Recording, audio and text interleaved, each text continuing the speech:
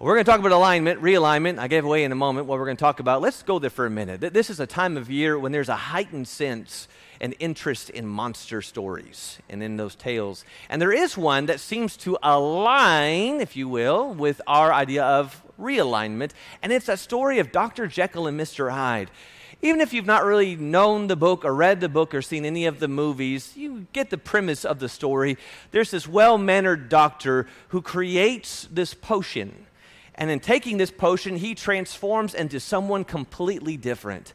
The doctor, Dr. Jekyll, is a good, upstanding, moral man, but the beast, the Mr. Hyde that he becomes, has no convictions and no morals, and he wreaks havoc everywhere that he goes. Do you know anyone like that? I don't mean the multiple personality syndrome that goes on in some people's lives. Do you know someone who face-to-face seems really nice and kind and encouraging, and then in a completely different setting, there's someone else entirely?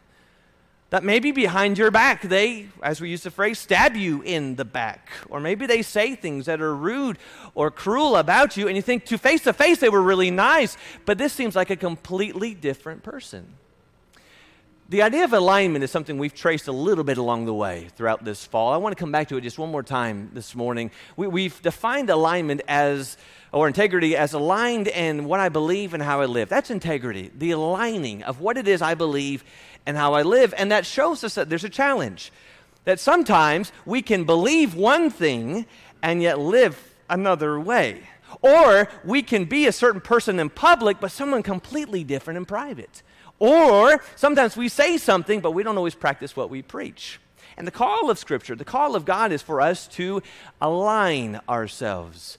The integrity of the upright guides them, but the crookedness of the treacherous destroys them. Do you remember what Ricky talked about, those crooked paths in Philippians 2?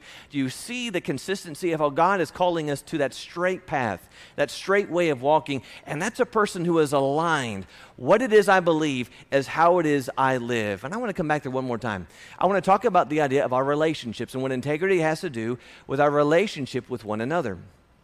It doesn't take long for us when we start browsing through the New Testament to realize God wants us as His people to love one another, that love is important to God. 16 times in the New Testament, the direct phrase, love one another, is found. We might think of phrases like this one in 1 Corinthians 13 and verse 35, which says, if I speak in the tongues of men and of angels, but have not love, I'm a noisy gong or a clanging cymbal.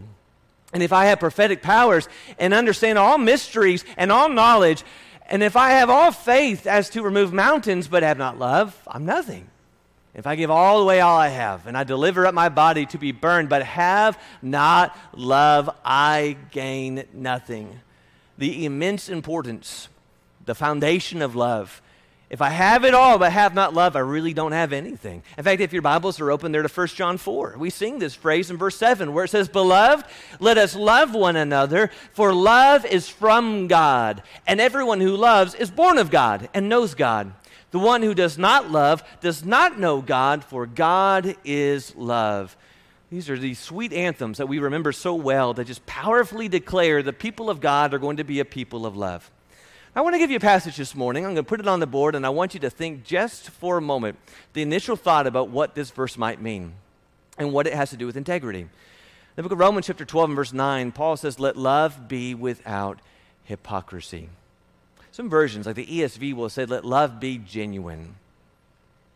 You know, even before we unpack that and consider all the implications of what that phrase might mean, can't we appreciate what this verse is showing us? It's not enough to love someone or to say that I love someone.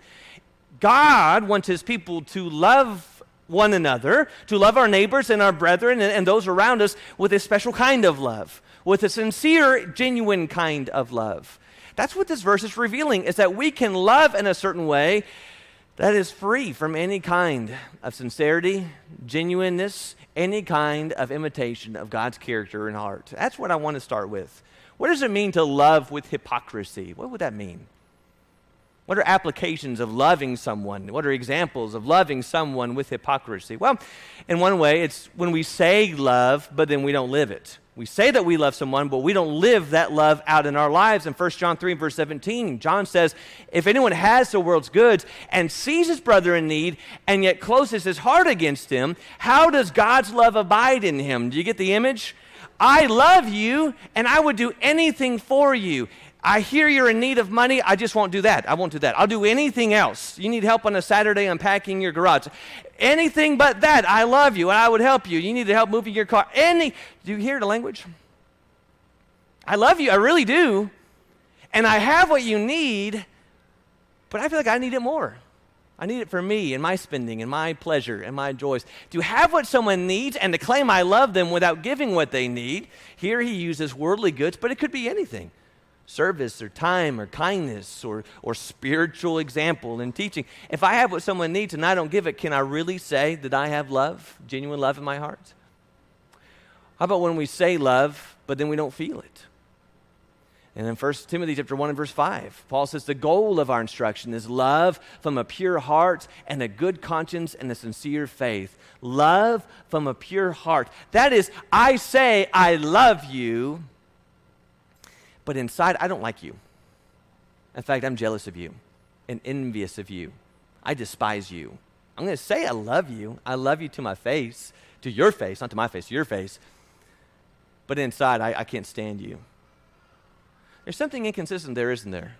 That what it is I am saying and claiming isn't genuine with what's deep down within my heart. That's a hypocritical love. What about when we say love and we do harm? Romans chapter 13 and verse 10 says, love does no wrong to a neighbor, therefore love is the fulfilling of the law. And what he will follow with is quoting certain sections of the Ten Commandments about murder and adultery and stealing. And Paul's point is, love fulfills the law, those special kind of harmful rules of the law. That is, if I love my neighbor, I'm not going to steal what you have. If I love my neighbor, that is my wife, if I love my spouse, then she has no fear of me breaking our promise and the commitment we have to one another. If I love my neighbor, they have no fear of me lashing out with my hands in harm. But that's the point, isn't it? What does it mean to say, I love you, I love one another, and then I turn around and harm them with my life? That I say certain things that cut down deep, I criticize them, I rip them up and down, or I isolate them. I don't want to spend any time with them, not that person. To say love, but to act unloving is a hypocritical love. Let's put one more. When we say love, but then we give it selectively. Because Jesus, in the context, when he says you are to love your enemies and to pray for those who persecute you, follows up by saying, if you love those who love you, what reward do you have? Do not even the tax collectors do the same? And if you greet only your brothers, what are you doing? Well, more are you doing than others? Do not even the Gentiles do the same? If I only love those who are like me, who like the things I like. I mean, we could paint that in different ways, right? Can an A&M voter or a fan love a Texas fan? Is that too soon with Texas and Oklahoma yesterday? Can that love? Do you know what it really looks like in the church, though? Maybe I'm a person and I'm really big into love and the grace and the mercy and all those thoughts about relationships and one another. But then here's a brother and they're really big into law and the law of God and honoring his word. Can I love them even though we're so different? Or what if I'm a person and I'm really into tradition and the way things have been and it means a lot to me. There's a lot personally that's wrapped up in there. But then here's a sister and she's really into things that are new, kind of breaking away from tradition and trying things outside the box. Can we love one another? If I only love those, if I only spend time with those, if I only talk to those, if I only sit next to those, if I only associate with those who are like me, my love is hypocritical. What are you doing more than those? What about those who are so different from us? Can't we love one another in spite of our differences? Let love be without hypocrisy. Love one another genuinely. Or we might just say the application of this is quite simple. Love one another the way that God loves you. Love like Jesus. And it's not do things that are loving, right? A loving gesture, a loving word, a loving gift. The language of loving in Romans 12 and verse 9 is akin to what Paul would say in Ephesians 5 verses 1 and 2 of walking in love. The continual choice and path of one who is pursuing this kind of love in their life. Right? If I want to be like Jesus, that verse on the board, if I want to be like Jesus, if I want as a child to be more like my Father, then I'm going to walk the way He walked, and I'm going to love others the way that He loves. And that's challenging. Because the world loves, like Romans 12 and verse 9, I will love you so long as it fits with my life and my schedule and my way of thinking, but Christ's love is so different, and it compels us. It challenges us to love that way. So let's end here. What does it mean to walk in love? To walk in love, to love like God loves. Well, I think it starts right here. That love takes a step towards others. Your Bible's open to 1 John chapter 4. Notice with me what it said in 1 John chapter 4. And what it says down in verse 19. 1 John 4 and verse 19, it says, we love because He first loved us. He says in verse 10, in this is love, not that we loved God, but that He loved us and sent His Son to be the propitiation for our sins. The initiation of God's love was not on our part. It's not that God said, whoa, they are showing faith in me, they're turning from their sins, they're worshiping me and reading my Bible. I'm going to take a step towards them in kindness and generosity. Nope. It was not when we thought of God, it's not when we initiated, it's not when we prayed. God took the first step. If God were to wait for you and I to take that first step and initiate, He would still be waiting. Romans 5 and verse 8 says, for while we were yet sinners, Christ died for us. Not when we were good and not when we were thoughtful. God's love does not wait for an invitation. God's love does not wait for someone to welcome them into their life. God's love took the first step. And if we're going to love like God, that's got to be the way we love one another. Which means I'm not waiting for an invitation to get to know you. If they want to know me, they'll come to me. No, that's not the way God loves. I'm not going to wait for you to do something kind to me so that I will reciprocate and do something kind to you. God's love takes the first step. Even in reconciliation, if they want to make things right, they can come to me. They know where I am. That's not God's love. Even if things are broken, love takes the first step. So maybe it's my fault, and I've hurt someone. And Matthew 5 verse 23 says, if you're offering your gift at the altar and there remember before your brother has something against you, leave your gift there before the altar and go first be reconciled to your brother and then come and offer your gift. You got it? I'm worshiping and I remember, I see them and they're sitting right over there. And I said something and I know they're bothered because I still see that vein sticking out of their head. I know they're so mad at me. Maybe they'll come and talk to me and we'll talk it out. It takes a lot of courage. It takes a lot of conviction. The Texas word is gumption, gumbo. Step out and take the first step. I've wronged you. I did something so wrong, and I am so sorry. I did this to you. I shouldn't have said it this way. I didn't mean it this way, but I know it hurt you. Please, will you please forgive me? But you know what also works in the opposite way? That when you stand praying, forgive if you have anything against anyone, so that your Father also who is in heaven may forgive you your transgressions. For if you do not forgive, neither will your Father who is in heaven forgive your transgressions. You hear that?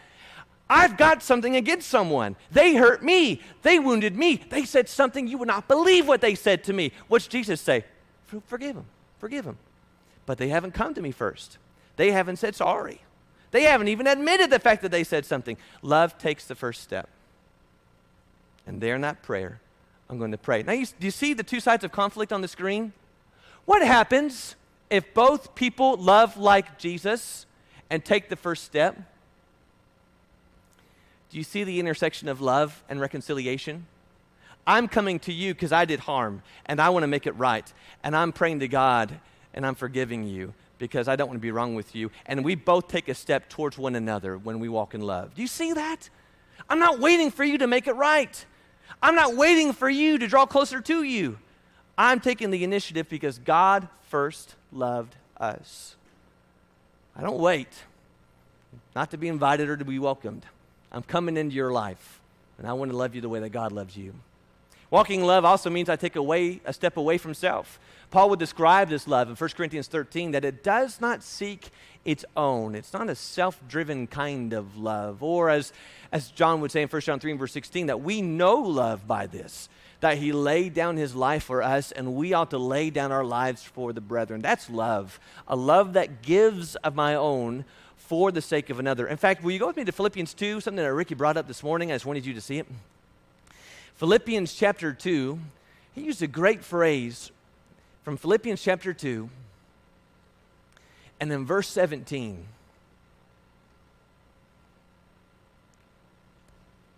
He says, but even if I'm being poured out as a drink offering upon the sacrifice and service of your faith, I rejoice and share with my joy with you all. And here's a phrase he used. I want to get this one right. He said, we are pouring out our lives in service to God and one another as a drink offering. He connected it back to Romans chapter 12 and verse 1, that living sacrifice. Don't you love that? Love says it's not about me and my way and my preference, what I get. I am pouring out my life for you. Here's the challenge with that. Paul uses a phrase in 2 Corinthians 7 verse 2, make room for us in your hearts. It is hard to love others, to let them in, to put them first when my heart looks a lot like that. Does your garage look like that? That's not mine. That's hard, isn't it? I know there's some of your men saying, I could fit something else in there. I could get it in. We'll cram him in. Make room for us in your heart, and yet our hearts are so full. And it's not full of good things, most often. Oftentimes it's full of a lot of baggage. Like it's full of a lot of bitterness over things that happened in the past, things I just can't get rid of and let go of because I know what they did and I know what they said, and it just stores and fills up a lot of space. Or it's full of with a lot of anger. I'm just angry all the time. People frustrate me so much, the things that they say and the way that they act, and there's just a lot of bottled up, boxed up anger sitting in the garage of my heart. Or maybe it's jealousy. Do you know what's at the root of all those? From James 3 and verse 13. When I'm really jealous towards you and I want what you have, or I'm angry towards you, or bitter, saying I'm never going to get over this, James reveals in James 3:13, the root of all of that is a lot of pride and a lot of selfishness. It's a lot about me. I will never get over it because I will remember what you did to me. You hurt me and you need to make it right, and I will never move on and I will never forgive you. And they don't deserve it. I wish I had that because I worked so hard and I went to college and I got that degree and I don't have that kind of a job and I. And there's no room. There's no room for you. There's no room for your life and your preference. There's no room for loving and grace and kindness towards you because my heart is so full with me. Me. Did you notice from Philippians 2 how that began? Verse 3, do nothing from selfishness or empty conceit, but with humility of mind regard one another as more important than yourselves. Do not merely look out for your own personal interest, but also for the interest of others. Which means there may come a time when we've got to clear out the garage. In order to let some people in, we have to take some things out. That's the language of Ephesians 4. Let all bitterness and wrath and anger and clamor and slander be put away from you. What is he saying? Clean out the garage. Clean out your heart. You will never love people the way you are meant to love others and people if your heart is so full of these worldly, selfless, vain thoughts and attitudes. Get rid of them all. Well, why? How? Well, be kind to one another, tender-hearted, forgiving one another as God and Christ has forgiven you. Do you know anyone that way? Who, when you try and share your story, you're so burdened and you want to share with them what's bothering you, and you start talking to them, and their first response is, that reminds me of a story in my life. I thought I was trying to tell my burdens to you, and now I'm having to deal with your burdens. Do you know anyone that way?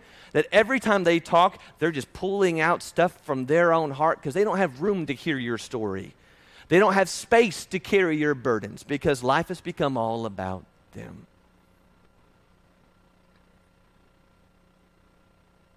I wonder if our book would read a little different from God's book, but that John 3:16, for God so loved the world that he gave. But Jordan so loved the world, he wanted to give, but he was too busy and too distracted on all the things that meant the most to him.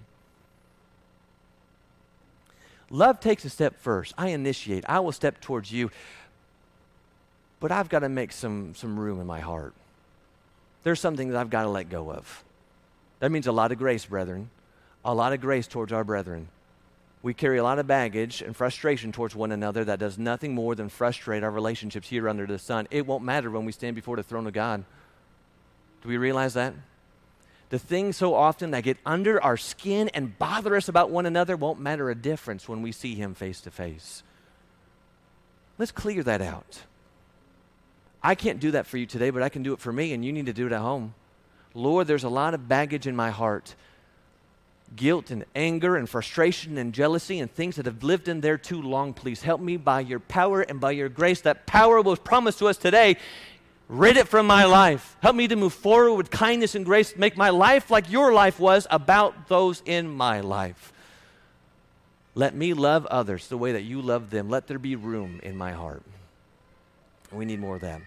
Because, brethren, there will never be a time when we are more like Jesus, when we are more like the Savior than when we choose to love. Think of that. When I choose to love, listen to that language again. When I choose to love. That when someone really bothers me and get under my skin, instead of choosing anger, I choose love. That when someone says something so insensitive and cuts under the skin, instead of retaliation, I choose love. That when someone positions themselves so differently on purpose, it's like they want me not to like them, I'm going to choose all the more to love them, That when someone fails and disappoints, I'm going to choose not to remind them all the time and to keep a record written in ink, but to choose to love them how I hope they will love me. We will not be more like Jesus than when we choose to love. And brethren, and I mean this brethren, Campbell Road family, we need that love. We really need that love. I was thinking, what does it look like for a family so different and disjointed in many ways because of our differences, come together as one? And I want to share with you what I have been shown. It's a beautiful, beautiful analogy. I will put a caveat at the beginning. Every bit of what I have been shown has nothing to do with me, and every bit to do with the amazing grace and glory of God. So please understand it at the outset. I'm not praising or boasting in anything, but in God's amazing grace and goodness to someone so undeserving. 2016, we adopted Benjamin and brought him home from South Korea, and life changed in every good and amazing way. Some of you know that so well. 2018, we adopted Noah in Busan, Korea. And in 2019, out of nowhere like a train, came Miss Emma. There was a question that came into our minds as we adopted each of these children. With Benjamin, it was natural because he was the only child and he was going to be showered with continual love and affection and attention as every firstborn is. But when Noah came on the picture, there was a lot of questions of how is this really going to go? How are these boys going to relate with one another? They don't start from birth. These are boys with a story. These are boys with a background. These are two boys who are different in a lot of different ways. And they love one another. And they love each other greatly. Then with Emma, that was the real question, was how are these boys going to have to do with this sister? How is that going to be? How will she be? Is she going to be that little princess that sits on your lap, or is she going to be one I'm going to need a lot of health insurance for once I bring her home? And the latter has proved true. But you wonder, how are they going to relate with one another? Again, there's a lot of differences in each of their stories, and they're coming with so much behind them, bringing this together and It's just been a joy. They're so different, our three children. They're different in their heritage. They're different in their life stories and experiences. They're different in their personalities, in the way that God made them. But none of that compares to what unites them. They share the same story. They've been adopted by a father and mother who love them so greatly. And they are brothers and sisters for life. In spite of all those differences, all you see out of my kids, not every day, mind you, those pictures are few and far between some days. But what you see more than others is just a lot of love. See what great love the Father has lavished on us, that we should be called children of God. I know we have a lot of differences about us, brethren. We do. To some of us, some things seem far more important than others. Our backgrounds are so different. Our heritages are so different. Our mindsets sometimes are so very different. But that doesn't have to be cause for division. That doesn't mean we have to divide and to split and only surround ourselves with people who are just like us, because the reality is there's no one just like us. I promise you, the things that divide us cannot compare with the things that unite us. We are adopted into the family of God, and we share the same story. There's a Father who loved you the same way He loved me, and He sought you the same way He sought me, and He gave Jesus for you like He gave Him for me. And even though we are different, and there's things about each one of us that may be strong where another is weak, what can be seen more than anything else is a family that really, really loves each other. In spite of our differences, in spite of our uniquenesses, we just really, really love each other, because we're part of this same wonderful family. Can we leave with that on our hearts, good brethren? There's not a local church that exists under the sun that's going to be made of perfect people. Even if there was a church with 400 Jordan Shouses, that church would split on the first Sunday. There's something beautiful about diversity. There's something beautiful about being made one in spite of our differences. There's something stronger than pointing out the ways we're different and simply pointing the ways that makes us one. Praise be to God for this beautiful family He's made us one.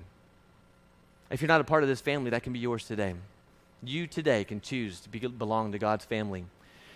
God has more than enough room at His table for you, and God has room in His heart for you here this day. The question is, have you made room in your heart for God? Are you willing to turn from your sin, to leave those things behind that has kept you from Him? Are you willing today to confess Jesus as the Son of God and the Lord of your life? If you're willing today to be baptized, you today can leave just as many here have done, adopted into His family.